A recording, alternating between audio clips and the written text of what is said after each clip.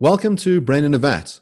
Today we are joined by Doug Husak, who is at one of the most renowned philosophy schools in the world at Rutgers, and he's a specialist in the philosophy of law. And we're going to be talking today about different theories of punishment. Doug, would you like to start with a thought experiment? So the thought experiment is one in which you select somebody in history who is awful, who is a villain, let's say Hitler. And Hitler, in this thought experiment, has escaped, and he didn't really die in that bunker in Berlin. He has managed to escape somewhere to South America. He's living happily as an old man, and he is on an island, and he's enjoying some very nice weather, and he has a lot of amenities. He managed to take some money with him. So he's pretty happy, and you've discovered this, and you have an opportunity to make his life go worse in some sort of way or another. And so he's on an island, and you can stipulate that on this island, it has one side that has excellent weather and another side that has terrible weather, a lot of rain, and you have an opportunity in some way or another to make it the case that Hitler is on the side of the island with the terrible weather.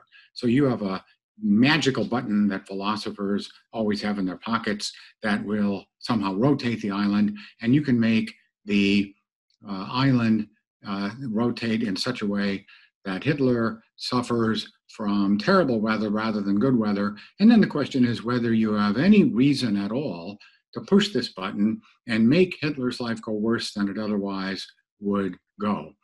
And it's really crucial with this thought experiment to keep in mind that no one else is going to be made better off by your decision to make Hitler's life worse off. No one is going to be better. None of his victims are going to know about this. And there are no aspiring Hitlers waiting in the wings somewhere who can somehow get motivated or deterred by what you do.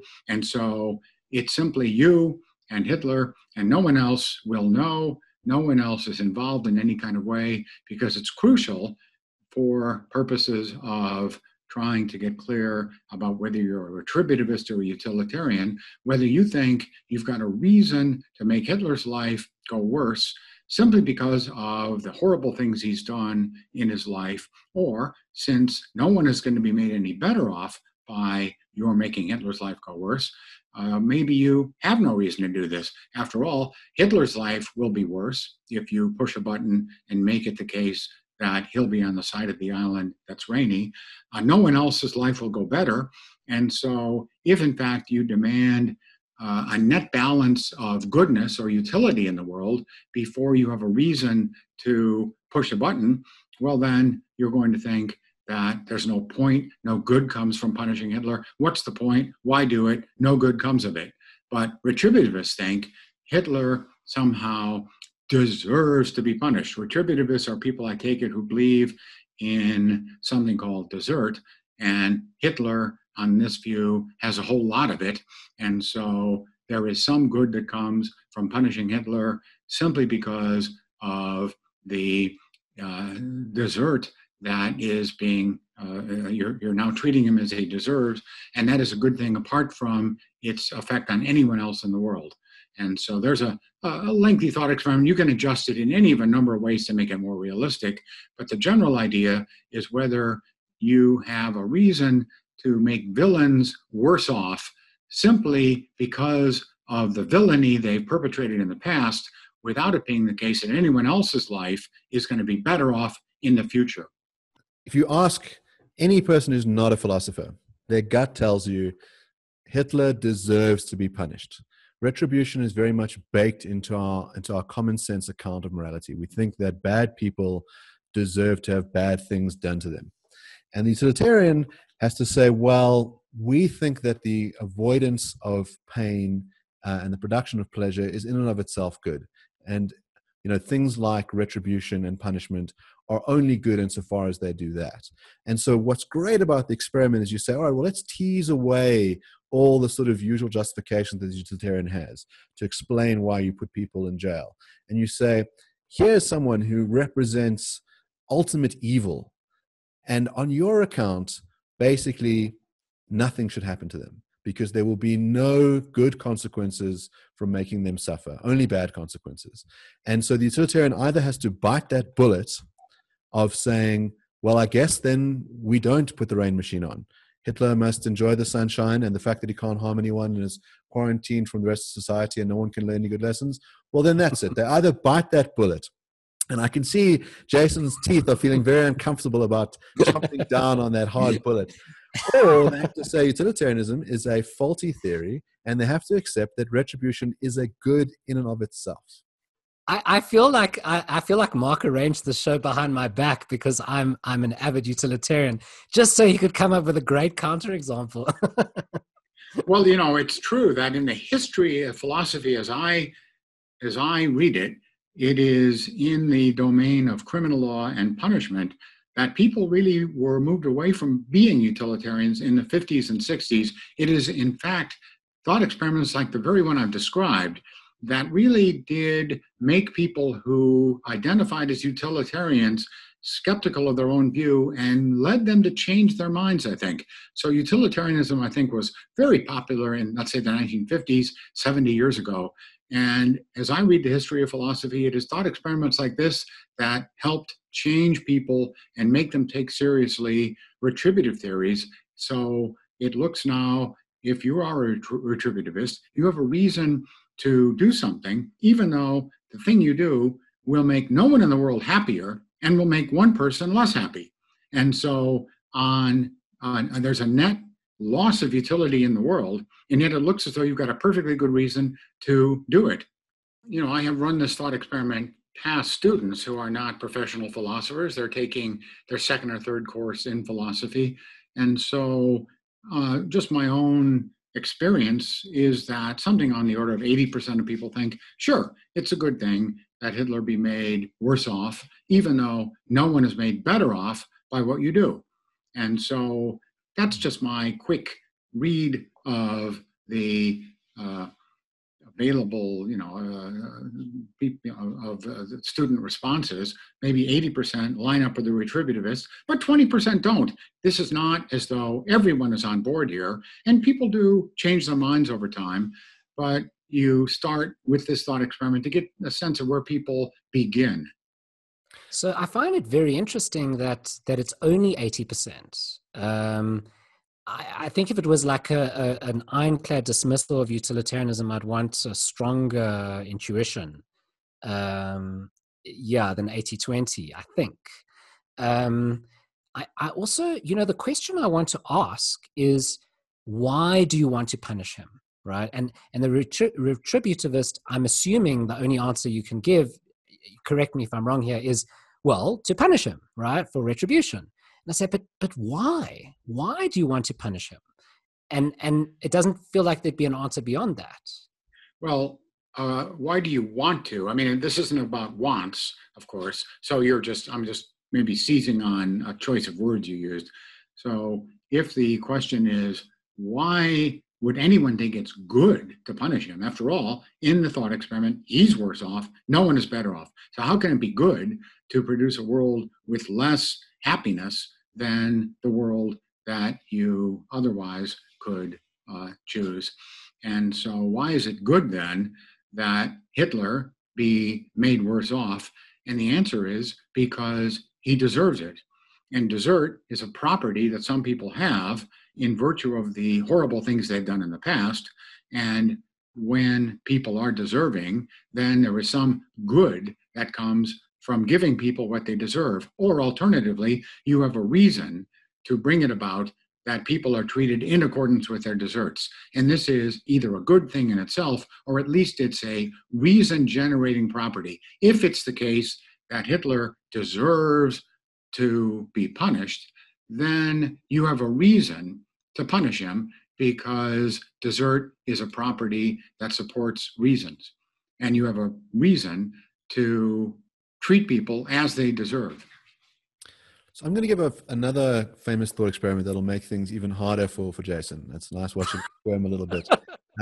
So here's the other classic case. And what's interesting about this case is that it's a case from the 60s in America, but we find real life examples of it in South Africa recently. So the case is this. that there's a murder in a small town. The citizens are very upset, and it's a race-based murder. So let's assume 60s South, a white mother has been killed, and the white community is sort of about to start killing indiscriminately members of the black community. And what the sheriff does is he decides to plant evidence on behalf of a young black man so they can be a scapegoat. And the system kind of acts in this manner to sort of say, let's frame this guy. We can stop many people from being indiscriminately killed out of a race riot. We can stop the town being burning into flames. We just frame this guy. We give him a very strong sentence, maybe the death penalty, so that the truth never comes out, and that'll quell the problem. And so what we do is we say this innocent person can be sacrificed to save many lives, to save the livelihood of the town, even though they don't deserve it. And the retributivist thinks that there's something wrong here, that this innocent person does not deserve to die because they didn't perform the murder. The utilitarian has to say, well, I guess if nobody ever finds out and you really do save all those lives, well, then the right thing to do is to frame him and to hang him, because they don't think that desert is a freestanding value. If all they're doing is measuring pleasures and pains, then the right thing to do is put the innocent man to death. So as the poor utilitarian in this argument, this is a classic thought experiment. And I do think the utilitarian here has some solutions which aren't as easily accessed in Doug's case. So one of the solutions here, I'm a probabilistic utilitarian. And so I think that what matters probably down the road is what you should take into account rather than what actually happens. I'm assuming you're going to specify the experiment so that no one will ever find out that we've framed this guy, right? And you can say it actually is the case by hypothesis that no one ever finds out. But of course, this is the real world that utilitarianism is supposed to apply to. And in the real world, we don't know that, right? We don't know that one day down the road, there'll be new technology that tells us that this was a framing. And this has happened, right? So we've got the Justice Project now, which goes back into very old cases and looks at DNA evidence and finds that convictions were incorrect.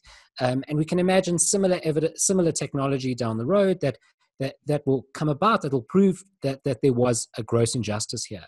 And if that were, it would have deleterious consequences for society as a whole. People would lose confidence in the legal system, in the judiciary, maybe in the police. And so in the long run, it'll cause more damage. And so you shouldn't do it. So the probabilistic utilitarian says, what's the probability of that happening? Well, it's a non-zero probability. It's probably quite high in the long run, maybe not a greater than 50%, but there is some probability, and so don't do it. Now, in Doug's case, I can't retreat to that solution because Doug is saying, well, no one will ever know what happens on the island, ever. It can't happen, right, by hypothesis. I wonder whether I can't try a similar kind of solution and say, well, in the real world, couldn't people find out about this?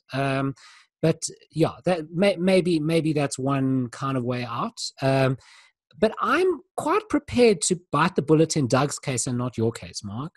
I feel like biting the bullet in Doug's case, it doesn't feel as bad. I mean, I was quite surprised when Doug said, like, utilitarians have changed their minds about utilitarianism because of thought experiments like this. It doesn't have that kind of sway for me. I just thought it was a watershed thought experiment, which just tries to determine which intuition you have, rather than, oh, there's a definite solution here, now make consequentialism fit with it or else. Your mother gets killed, okay, and you have video footage of the killer, and it haunts you, dramatically, and you happen to go on a holiday and you find this person, okay, and they're living the life of Riley, and there will be no good in bringing them to justice, but that if you can make them accountable for the sin that they performed against you, that on some level this person will get their just desserts. I think the consequentialist can. The consequentialist can deal with that problem because I'll feel really good, right? He killed my mom. You'd have to set up the case that I'll feel very bad. Now, one response to all this is to deny that there is such a thing as desert. Desert is not a real property at all. It's just something that we imagine to exist. But if there is such a thing as desert, well, Hitler has it. And so if in fact there is such a thing as desert, and desert is a reason-giving property, then there is a reason to treat Hitler as he deserves, and what he deserves is something that makes his life go worse. That's at least the way the thought experiment is supposed to unfold. And one of the moves is just to say, oh, there isn't such thing as desert. Okay, maybe there's a little bit of squirming room here. Before I ask you for if you think there is some squirming room here, how about this? When you say there is a reason to press the button, and that is that Hitler deserves the punishment. Can the utilitarian say, yes, sure, there's a reason to press the button. It's not a moral reason. It's something else. It is a reason to act, but it's not necessarily a moral reason. Desert might be a reason for acting in certain ways, but it's not a moral reason that competes with the utilitarian reason for doing certain things. Sure, there's certainly going to be a whole lot of debate about what reasons are moral and what reasons are not. This certainly looks like a moral reason. That is, the result of it is to make someone's life go worse. And yet, on the thought experiment, it looks as though you, or at least you're invited to think, you've got a reason to do it. Why would this not be a moral reason? I mean, you could say that, and then, of course, press someone like me to try to divide moral from non-moral reasons, which is a tall order. I don't have any grand theory about that, but you're making someone's life worse. And so it looks as though the only thing that can justify deliberately, intentionally making someone's life go worse without making someone's life better is something in the domain of morality. Sounds like a moral reason to me, but that's not an argument. It's simply a response that why would you think this isn't moral? What kind of reason would it be? It's not prudential. I'm not better off. What kind of reason is it if it's not moral? In the real world, punishment, of course, is not as costless as it is in my thought experiment. My thought experiment involves the convenient button that philosophers are always carrying around with them. But in the real world, of course, punishment involves something that costs a lot of money. We spend, hundreds of millions of dollars, billions of dollars over time in punishing people. And also you empower a group of police, prosecutors, judges, you give them enormous power, and power, of course, can be and has been abused. And so that's another cost. And also mistakes are made. And so people are punished who aren't deserving. And so in my thought experiment, conveniently, it's Hitler. There's no case of mistaken identity. You've got the right person, and it's costless. Pushing a button really doesn't amount to any real expenditure. Moreover, no one is in a position to abuse authority. And so one response to the thought experiment I've constructed is, well, you're right about the thought experiment, but it doesn't really tell you much about the real world, because punishment in the real world is very different from punishment in your thought experiment. And all that is certainly true. But again, it's supposed to simply nudge you in the direction of appreciating that there can be reasons to bring about states of affairs, even though those states of affairs are not Pareto improvements. That is to say, no one is better off and one person is worse off. And yet you've got a reason to do it. And utilitarians are going to find that paradoxical. And then they're going to try to do some of the things you've done to look for other parties are going to be affected. How can you be sure no one will find out? Questions like that. And so you do what people do when they don't like thought experiments. They somehow disregard the stipulations that philosophers attach to these thought experiments. And that's what's often done. So how can you be sure? That sort of thing. So let me turn the tables a little bit and make it harder for the retributivists. So if the idea is that people deserve things, it should be proportional to what they did.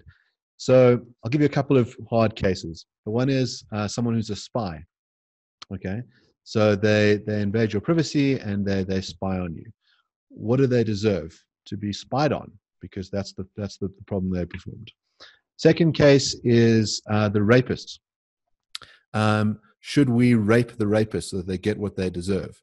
Both of these cases seem troubling. In the one hand, we have the problem that it seems that spying on the spy doesn't seem to harm him in the way that he harmed the person who was spied on.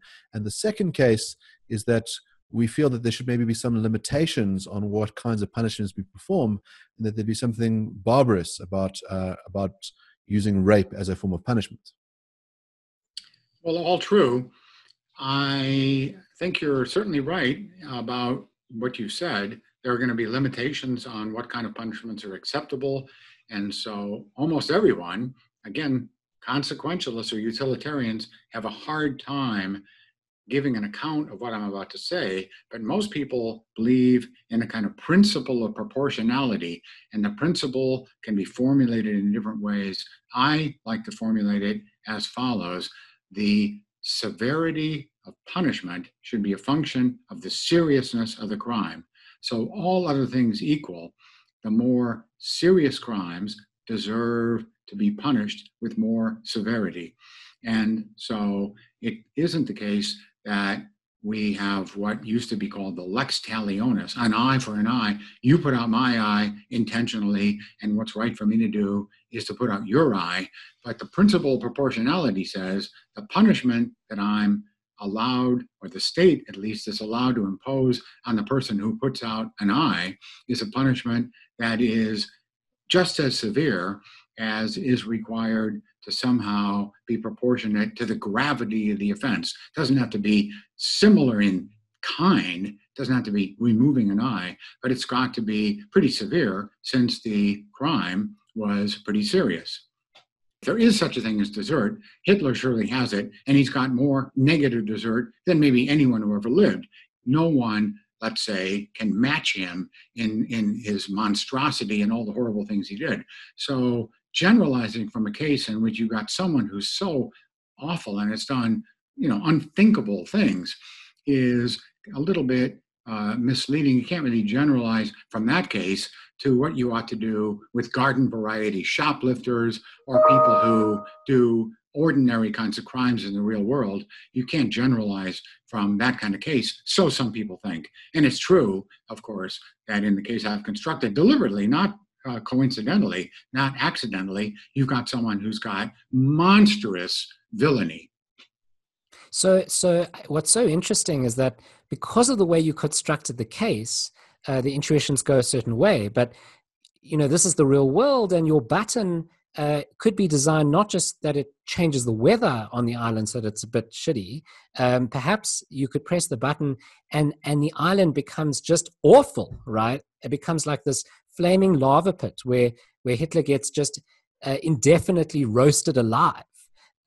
Should you then press the button? Well, the utilitarian is going to say, well, a definite no, because, well, no one's going to benefit from it, and he's going to be severely worse off.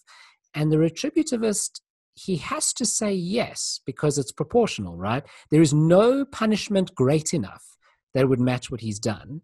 And so, yeah, flame him, roast him alive in a flaming lava pit, and just keep that medical, keep an ambulance nearby, keep some medical attention nearby, so you can resurrect him, and just make sure that he's alive just long enough that you can roast him some more, and the retributivist has to say yes, that's what you've got to do, because if what counts is desert, and that the punishment is proportional to the crime, well then great. And now it's starting to sound less intuitive.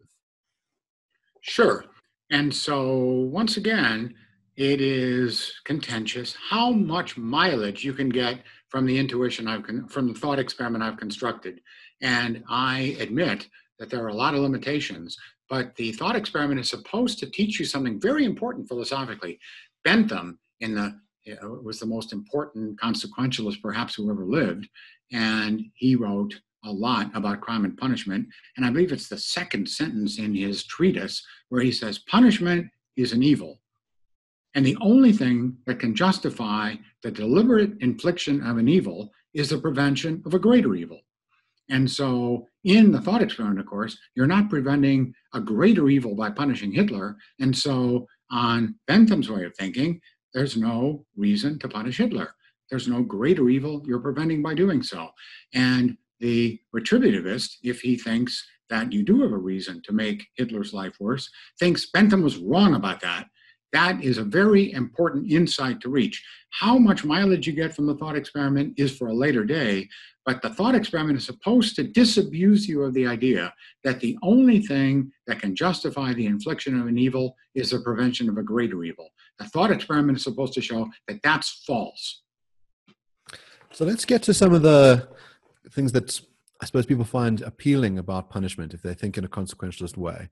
So they think about deterrence, and they think about deterrence in two ways. The one is, we can deter this criminal from ever doing it again because he'll have, tasted the lash of the whip or spent some time in solitary confinement and will learn from that evil and will never perform, similar acts again.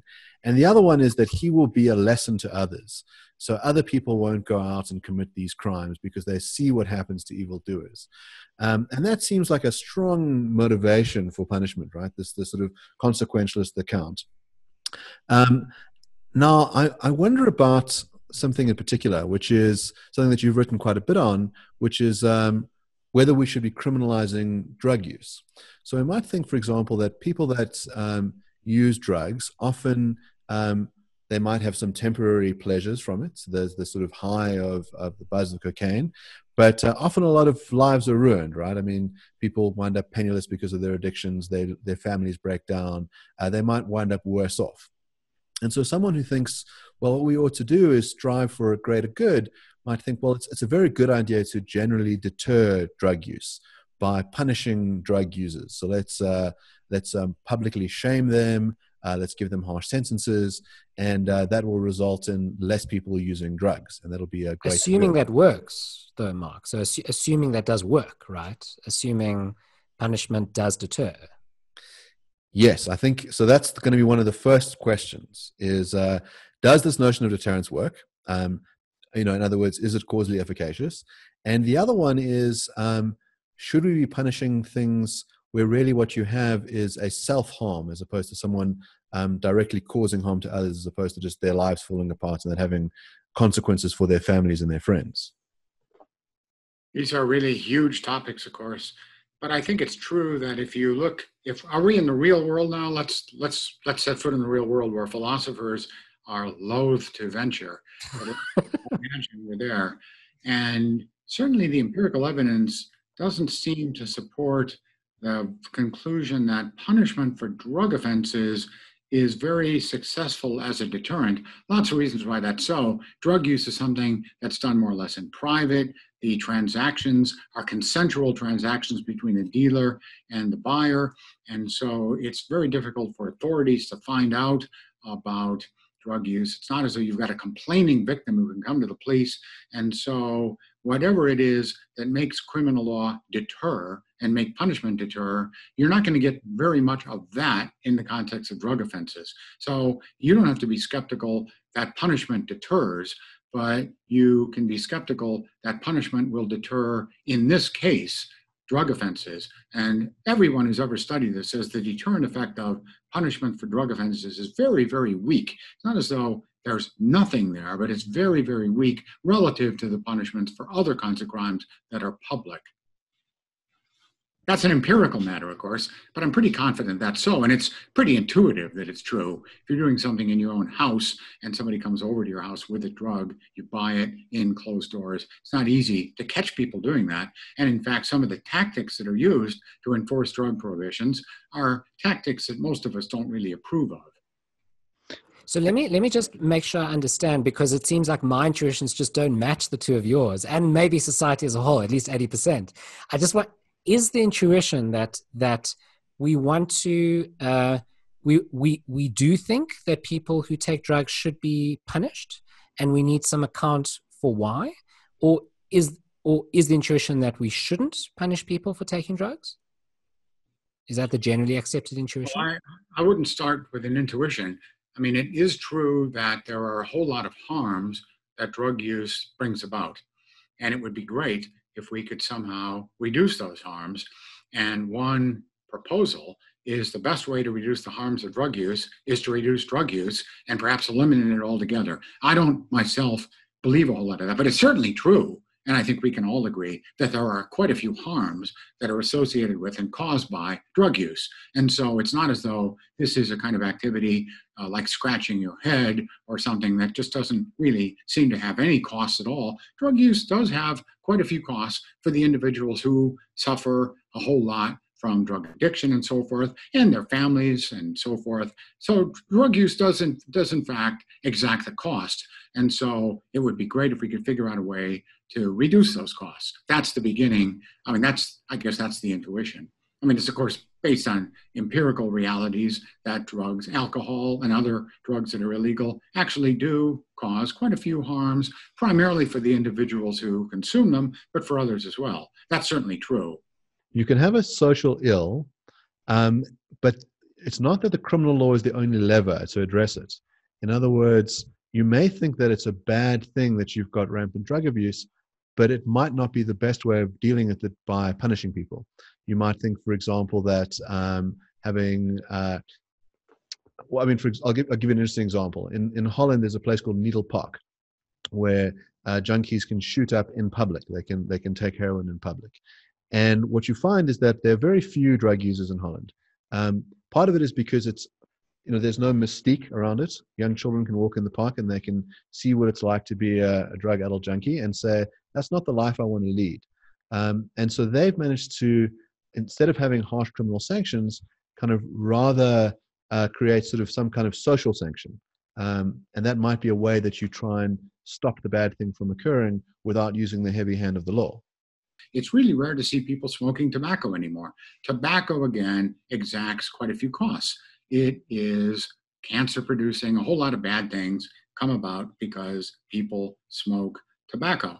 And so in my lifetime, you see huge differences in the numbers of people who smoke tobacco relative to when I was your age, or at least what I'm imagining your age to be. And so that's kind of a success story. And notice it was brought about without criminal punishment. We never locked up a single person for smoking. Now, we did have rules about smoking indoors and so forth, but smoking per se, the very act of smoking tobacco, was never a crime. And as far as I know, no one proposes that it should be a crime. So there's been a lot of progress made without using the heavy hand of the criminal law.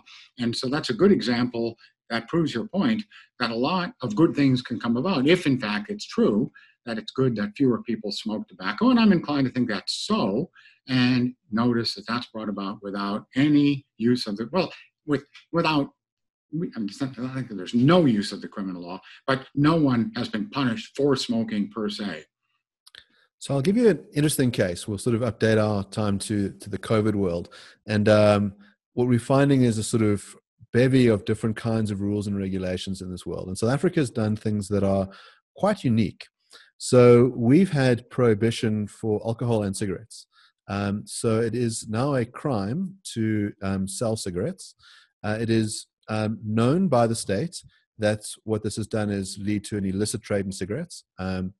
But the feeling is that if people stop smoking during this time, there'll be the benefit of having less cost on the healthcare system. And the same view has been put forward with regards to alcohol. So what you have is some people illicitly making pineapple beer in their gardens, but otherwise you can't go and freely buy liquor.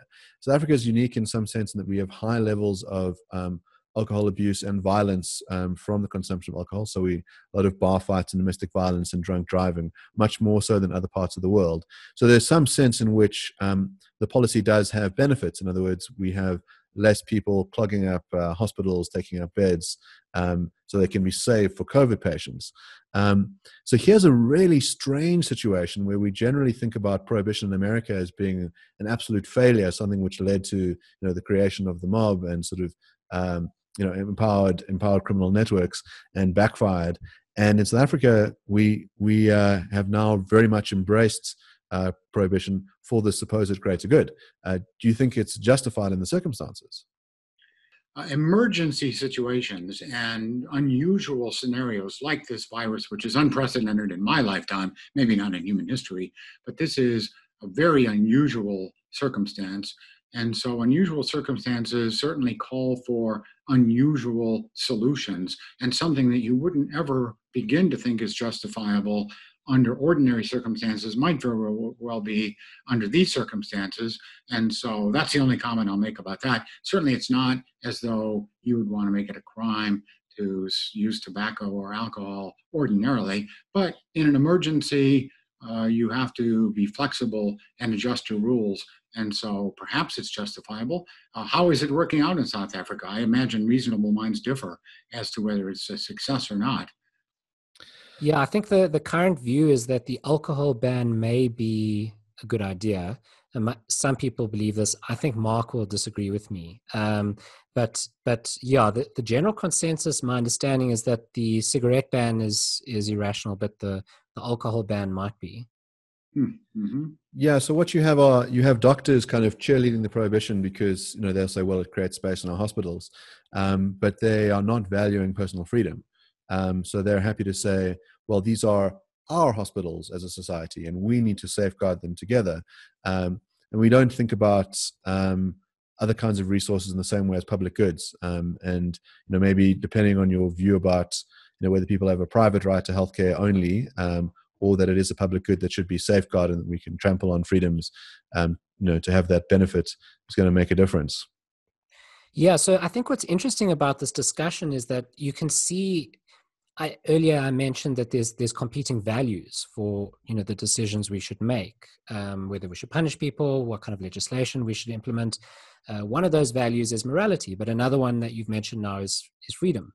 And earlier, Doug, you said, can you imagine doing something, having a reason to harm someone that wouldn't be a moral reason? And maybe there would be. Maybe there's some of these other values that are coming into play, like liberty, freedom, and perhaps desert, as you said. But perhaps you're saying that desert's always a moral value, but maybe not. And it sounds like there's going to be this clash of values. I mean, when Doug was speaking about whether or not we should prohibit alcohol and cigarettes, it sounded like he was appealing to utility.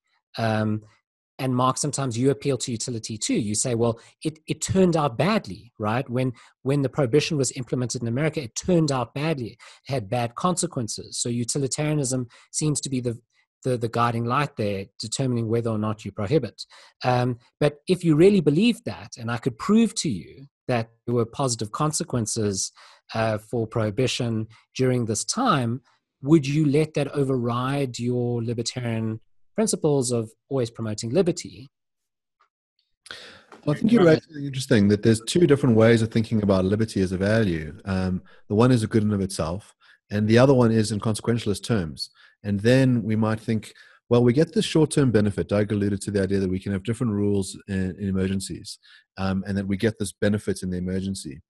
But there might be a cost to pay down the line, that if you're a long-term utilitarian, you think, well, when we restrict people's freedoms, it might be harder to give them back, and that states tend to want to hold on to the powers that they have. That you never waste a good crisis, and that might have very long-term negative consequences for us as a society in terms of freedom. And again, a retributivist believes that there are goods other than utility. And the thought experiment that we began with is supposed to lead you to believe, if you're on board, that treating people as they deserve can be a good, even though it doesn't maximize utility. So I'm a retributivist, I believe that, and yet I believe utility is a good. And so it would be mad, I think, to think we should have a law that punishes people that does more harm than good.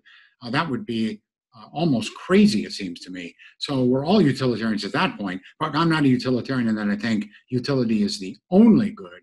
There are other goods as well, but punishing people when you do more harm than good just seems like a terrible idea. So your concern is with the Benthamite conception of utility as the only good. Yes. You're saying there are other types of goods which sometimes outweigh utility and sometimes don't. Well, there are other goods, and yeah, they can outweigh utility, yes, in that when you produce these goods, you have a reason to do so, even though you're producing a net balance of disutility in the world. So, Doug, I want to ask you something else, which is if we think about the criminal law, we want to think about when we should have it. Joel Feinberg wrote this series of books called The Moral Limits of the Criminal Law, and he thinks about these different areas in which states tend to criminalize things. And so the obvious case is the harm to others.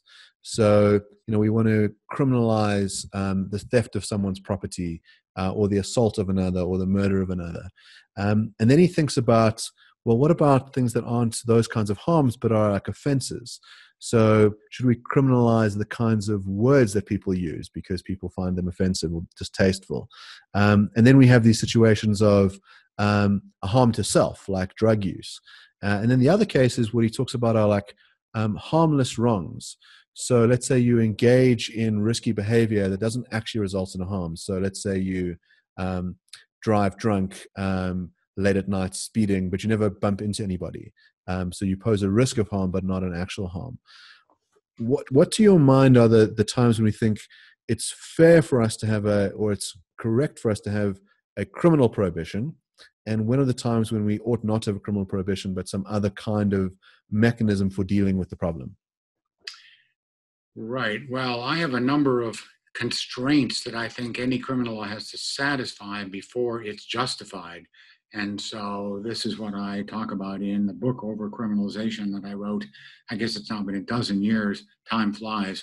And so I believe that the criminal law should be used sparingly. And then I have some conditions that limit it. And that's what the book is all about. I've always thought of myself as a criminal law minimalist.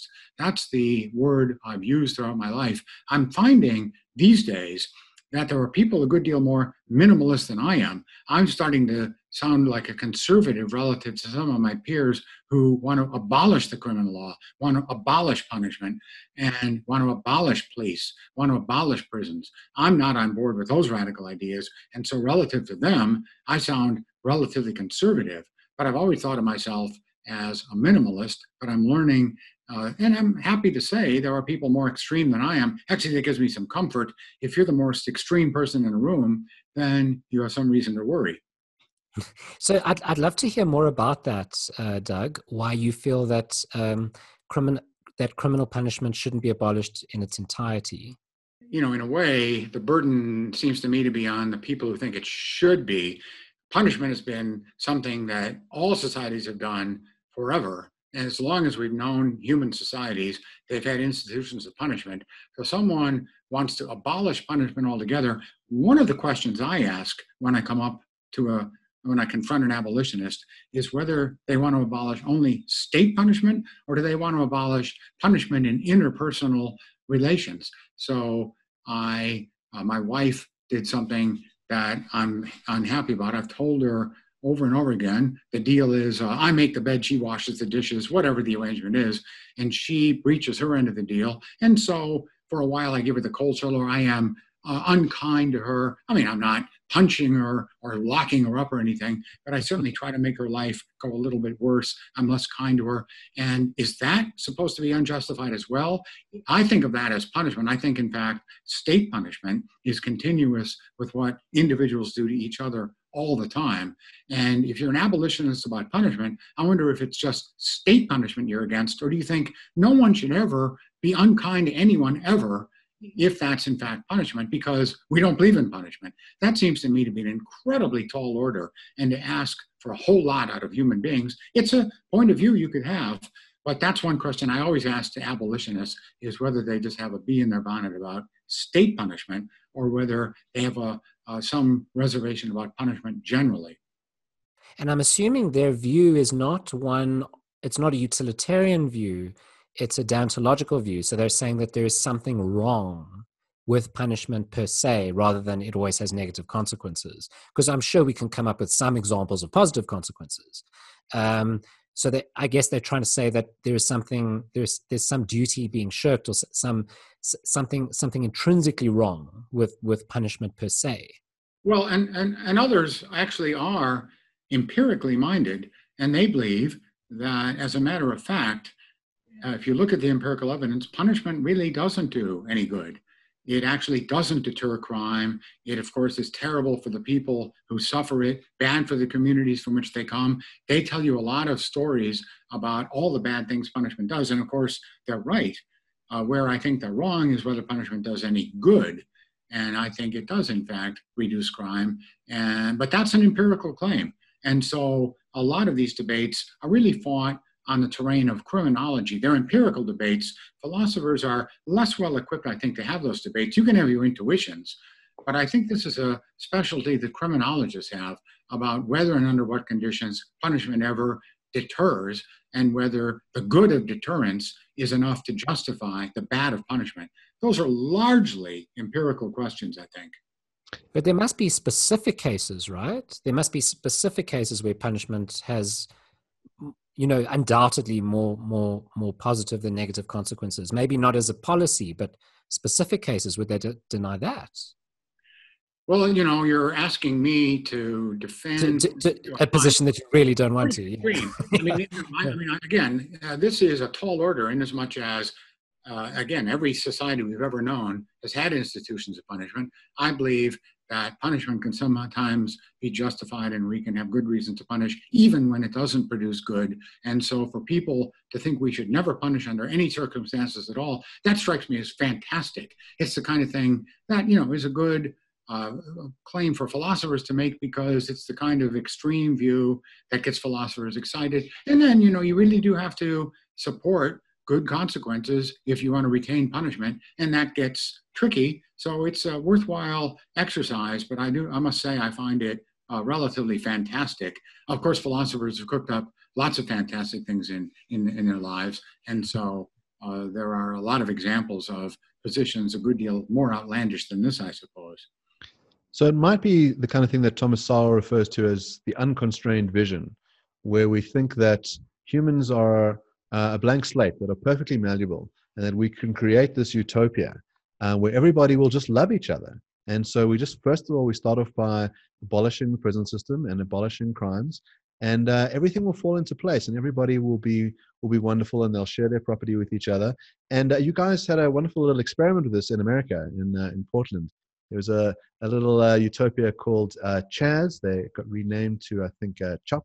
And, the police were abolished in this 6-block radius. And the community was self-governing until it collapsed in a state of internal violence.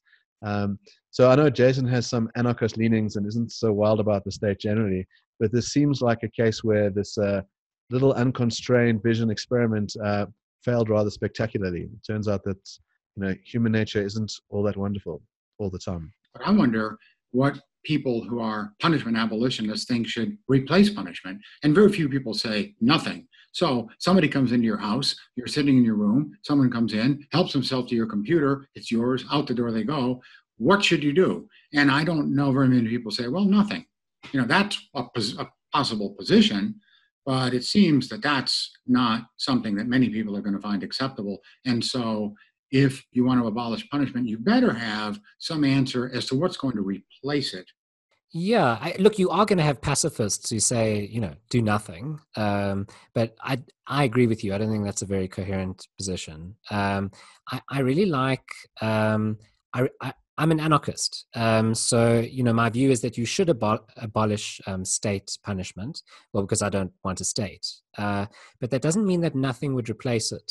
So Mark's example of a community where they abolish the police and then everything falls apart, that wouldn't quite fit the kind of anarchist model I would want. I would want private security, and that private security would provide protection over your property and some form of maybe not punishment. I don't think it would provide punishment, but it probably would provide protection.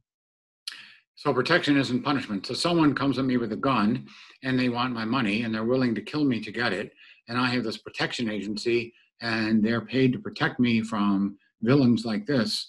And so they can protect me, but and they can do that. And presumably they can even kill the assailant, but better not call that punishment because that we don't like. Is that correct? The view? Yeah. Yeah, that's pretty much the view. Yeah. There'd also be some excommunication. So you can imagine communities that excommunicate people who don't abide by the rules that they collectively agree on. rather than some central state determines. Well, there was a Some people time. said that exile is a fate worse than death, and they might very well think of your excommunication as a punishment. You know, there was a time when there were convenient places in the world to which people could be exiled, Australia, even Georgia in the United States. But these days, there aren't too many desert islands sitting around to which people can be exiled. And so those ideas might have been pretty good in the early part of the 19th century when there was this big continent of Australia. These days, it's harder to understand the empirical realities here. You know, what are you really going to be doing? I understand banishment. That is, there are places that you used to be allowed to go that you can no longer go. But exile, there's a place to which you have to go, and it's not a prison, because prison sound like punishment. I just don't, and I want to hear the details and how that's all supposed to work. Yeah, I mean, I don't think I've thought this through sufficiently to give those details, but really, I think banishment captures better the concept that I had in mind. The idea that you just may no longer be here, not that you have to be there. Because that sounds more like imprisonment to me, which wouldn't be consistent really with anarchism. Well, these are tough sells, I think.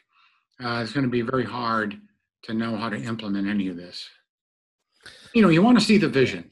We've got something in place, and it certainly needs a lot of work. We could make punishment better. We could make it more humane. We could improve the criminal law. I've been trying to do that my whole life, and there's a lot of room for improvement yet. Certainly there's room for improving the police, and I have spent my lifetime trying to think about ways to make things better. But abolition is a cliff that I don't want to jump off. But other people may want to take that step, and they're really interesting to engage. So you hinted earlier to this notion that, you know, you're a criminal law minimalist, and you think that there are certain things that the criminal law should adhere to be, I suppose, valid. What are some of those things? What are some of the constraints?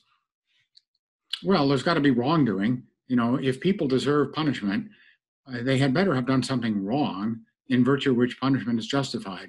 And you can just, again, imagine a thought experiment in which someone is confronting another person who is in a position to punish him. So I'm the defendant in a court, and a judge proposes to punish me. And I say, Judge, what have I done wrong? And the judge looks at me and says, well, nothing. I haven't done anything wrong, but your punishment is justified nonetheless. That I find barely coherent. I mean, I don't know if it's incoherent, but it's certainly Kafkaesque at best. So before anyone can deserve punishment, they had better have done something wrong. So you need a theory of wrongdoing before you can generate a theory of the criminal law, or so I believe. And that's the connection between criminal law and moral philosophy, because the sense of wrongdoing that's going to justify punishment and justify punishment morally had better be moral wrongdoing. And so that gets into trouble with the kinds of crimes that maybe we want that don't seem to punish and don't seem to prohibit moral wrongdoing. And people like me who think moral wrongdoing is a condition for justified criminal law and punishment are going to have to tell a story about what philosophers call malum prohibitum kinds of offenses that maybe don't prohibit moral wrongs, but are crimes that most people think we ought to retain. And that's going to be a tough thing to say something about. I also take it that it might be a necessary condition, but not sufficient. So, for example, It used to be the case that we would make it a crime to commit adultery. I think a lot of people will think that adultery is immoral, that it's wrong, or that lying is wrong, or maybe that blasphemy is wrong, but that the criminal law ought not to play a role there. But as you say, you know, things that are criminal, you want to be wrong in addition to maybe some other things. Right. So there are going to be other conditions in addition to wrongdoing, but that are going to supplement the wrongdoing condition. Let me just mention two. The wrongs have to be substantial. They can't be trivial. So trivial wrongs aren't going to justify punishment. That's like what would be the metaphor, you know, swatting a mosquito with a hammer or something. You don't want to use the heavy hand of the criminal law to somehow prohibit trivial wrongs. So you need a theory of which wrongs are trivial and which wrongs are substantial. That's one condition. And so you also need a theory of which wrongs are public wrongs, because if wrongs are going to be punished by the state, then they have to somehow concern the state, and they can't be private in nature, and that's going to be really hard. Some people think there is no theory that no story you can tell to distinguish public wrongs from private wrongs. I'm very much on the side of those people who think there is a difference between private and public wrongdoing, and so only public wrongs should be criminalized and subject to punishment by the state. But that's another thing that criminal law theorists like me argue about with my peers. So that's an interesting case. I mean, let me bring up something controversial, let's say, which is for a while, there was no concept of marital rape in some jurisdictions. And the idea would be that this is in the private domain, and therefore the state shouldn't get involved. Is that the kind of private wrong that you have in mind? Well, yeah, I think it's something that people at one time probably believed to be a private wrong. I think the theory was that the very act of marriage was thought to be consent to sex. And so non-consensual sex always was wrong, but your spouse consents to you by the act of marriage, something like that. I mean, again, it seems horribly antiquated, but it wasn't as though it was thought to be a private wrong so much as it wasn't wrong at all because it's consensual. And what's wrong with consensual sex? I mean, again, this seems bizarre to our ears, but I think that was the way people thought about it. And, I think in 1992 is when marital rape was made a crime in England. And so up until then, there was a spousal exemption. So you didn't really need literal consent from your spouse because that was presumed through the very act of marriage. That was the theory, at least as I understand it. Again, that's not so ancient history, but it's still history that we've moved beyond for good reason. So something else that you've written about quite a lot is this notion of fault. And, South Africa has a common law system. We generally punish things on the basis that you have to have done the thing negligently or with intent. And we get a couple of interesting scenarios. So the one is in South Africa, for example, we can have a rape without a rapist. So in other words, you can have a non-consensual act. The victim doesn't consent to the sex, but the person performing the act believes that there is consent. One of the sort of famous South African cases is as follows. Husband goes to a bar, meets these two guys, and he says, my wife has this very lurid fantasy. She wants two men to break into our house wearing balaclavas, to have sex with her. She's going to scream and say no throughout. But don't worry, it's all part of the act. This is her fantasy. Are you guys up for it? I'll buy you a round of drinks. And the guys sort of think about it and they say, okay, fine, let's do it. And they break into the house. They have sex with the wife. She screams her head off. Turns out the husband lies. And that it's, in other words, there is no fantasy game at all. He just wants his wife to be raped. And in some sense, she is raped, but the perpetrators believe that they're involved in a consensual activity. And the question, I suppose, is whether they should be punished. Have they committed a crime? Or whether they should go scot-free. Whether you're aware of it or not, you're describing the Morgan case in England. This is a real case, and it's in the UK, and it caused quite an uproar because the judges said at the time that the mens rea required for rape was intention, and these people don't have the intent to have non-consensual sex because they believe there's consent for the reasons you just gave. And so these people were not convicted. The law was subsequently changed to make these people guilty. But I mean, there does have to be some mens rea, some sort of mental state that has to go with the act before you can be responsible for what you've done. And in the context of rape, it's not easy to say what that is. People disagree. I think it's got to be something like recklessness, conscious disregard of a substantial risk that the person with whom you're having sex hasn't consented. And that sounds like enough to me to make you liable for rape. But if it never even occurred to you that this person isn't consenting, then I just don't see how you can be responsible for or blameworthy for the act, even though from the victim's perspective, that victim is being raped. So yeah, I do believe there can be rapes without rapists. I actually wrote a paper with that title, and I'm actually surprised to hear you use that expression without being aware that there is a maybe you are aware, there's a literature on this, of course, and trying to figure out the culpability requirement to make people responsible for or blameworthy for or liable for the act of non-consensual sex, that is not only a tough issue, but it's one that's, politically dangerous terrain. People get very exercised about this. And so that's a kind of topic that is not one that you broach without some trepidation. So the other case that springs to mind on this front is a Canadian case where you have a couple who decide they're going to engage in a particular sex act, which is that during the course of penetration, the man will choke the woman to the point of her ceasing consciousness. She requests this, and that the sex act is to continue during this time, which is what she requests, and that then she will then come to. And they perform the act, and afterwards she then lays a charge of rape. And the Canadian appeal court, from what I recall, held that he was liable for rape on the grounds that there was no capacity for ongoing consent during the time. So even though there had been, let's say, a prior consent to the act, because it could not continue while she was unconscious, therefore he should have known that he was engaged in an act of rape and was held liable.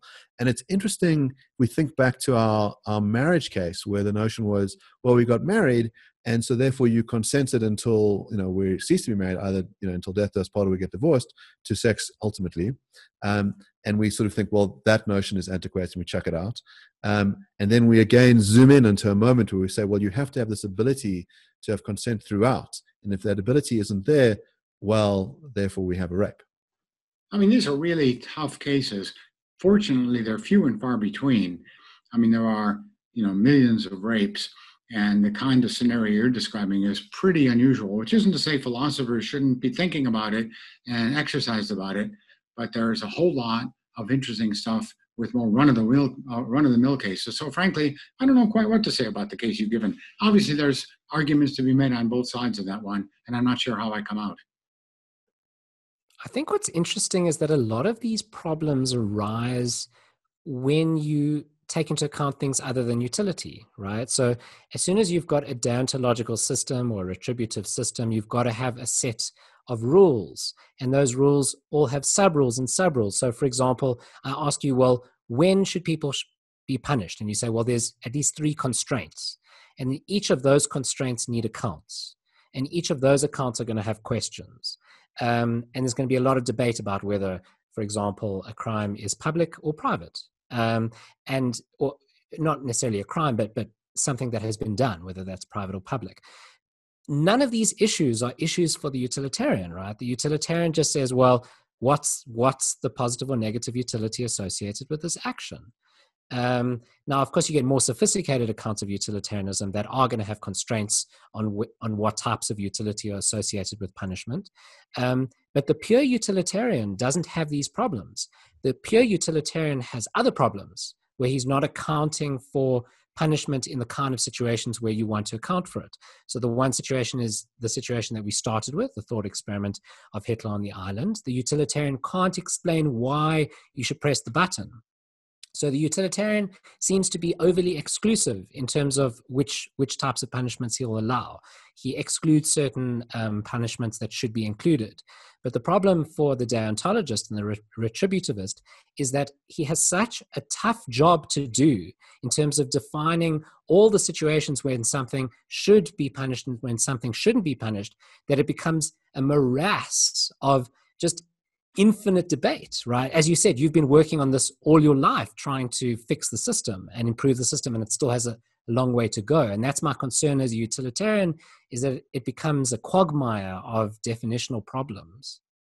Well, I admit that if you have one good in your universe, that you've got a much simpler theory, and things are simpler, at least to that extent. But I just find the whole thing so unappealing, and so I'm willing to undertake all this complexity.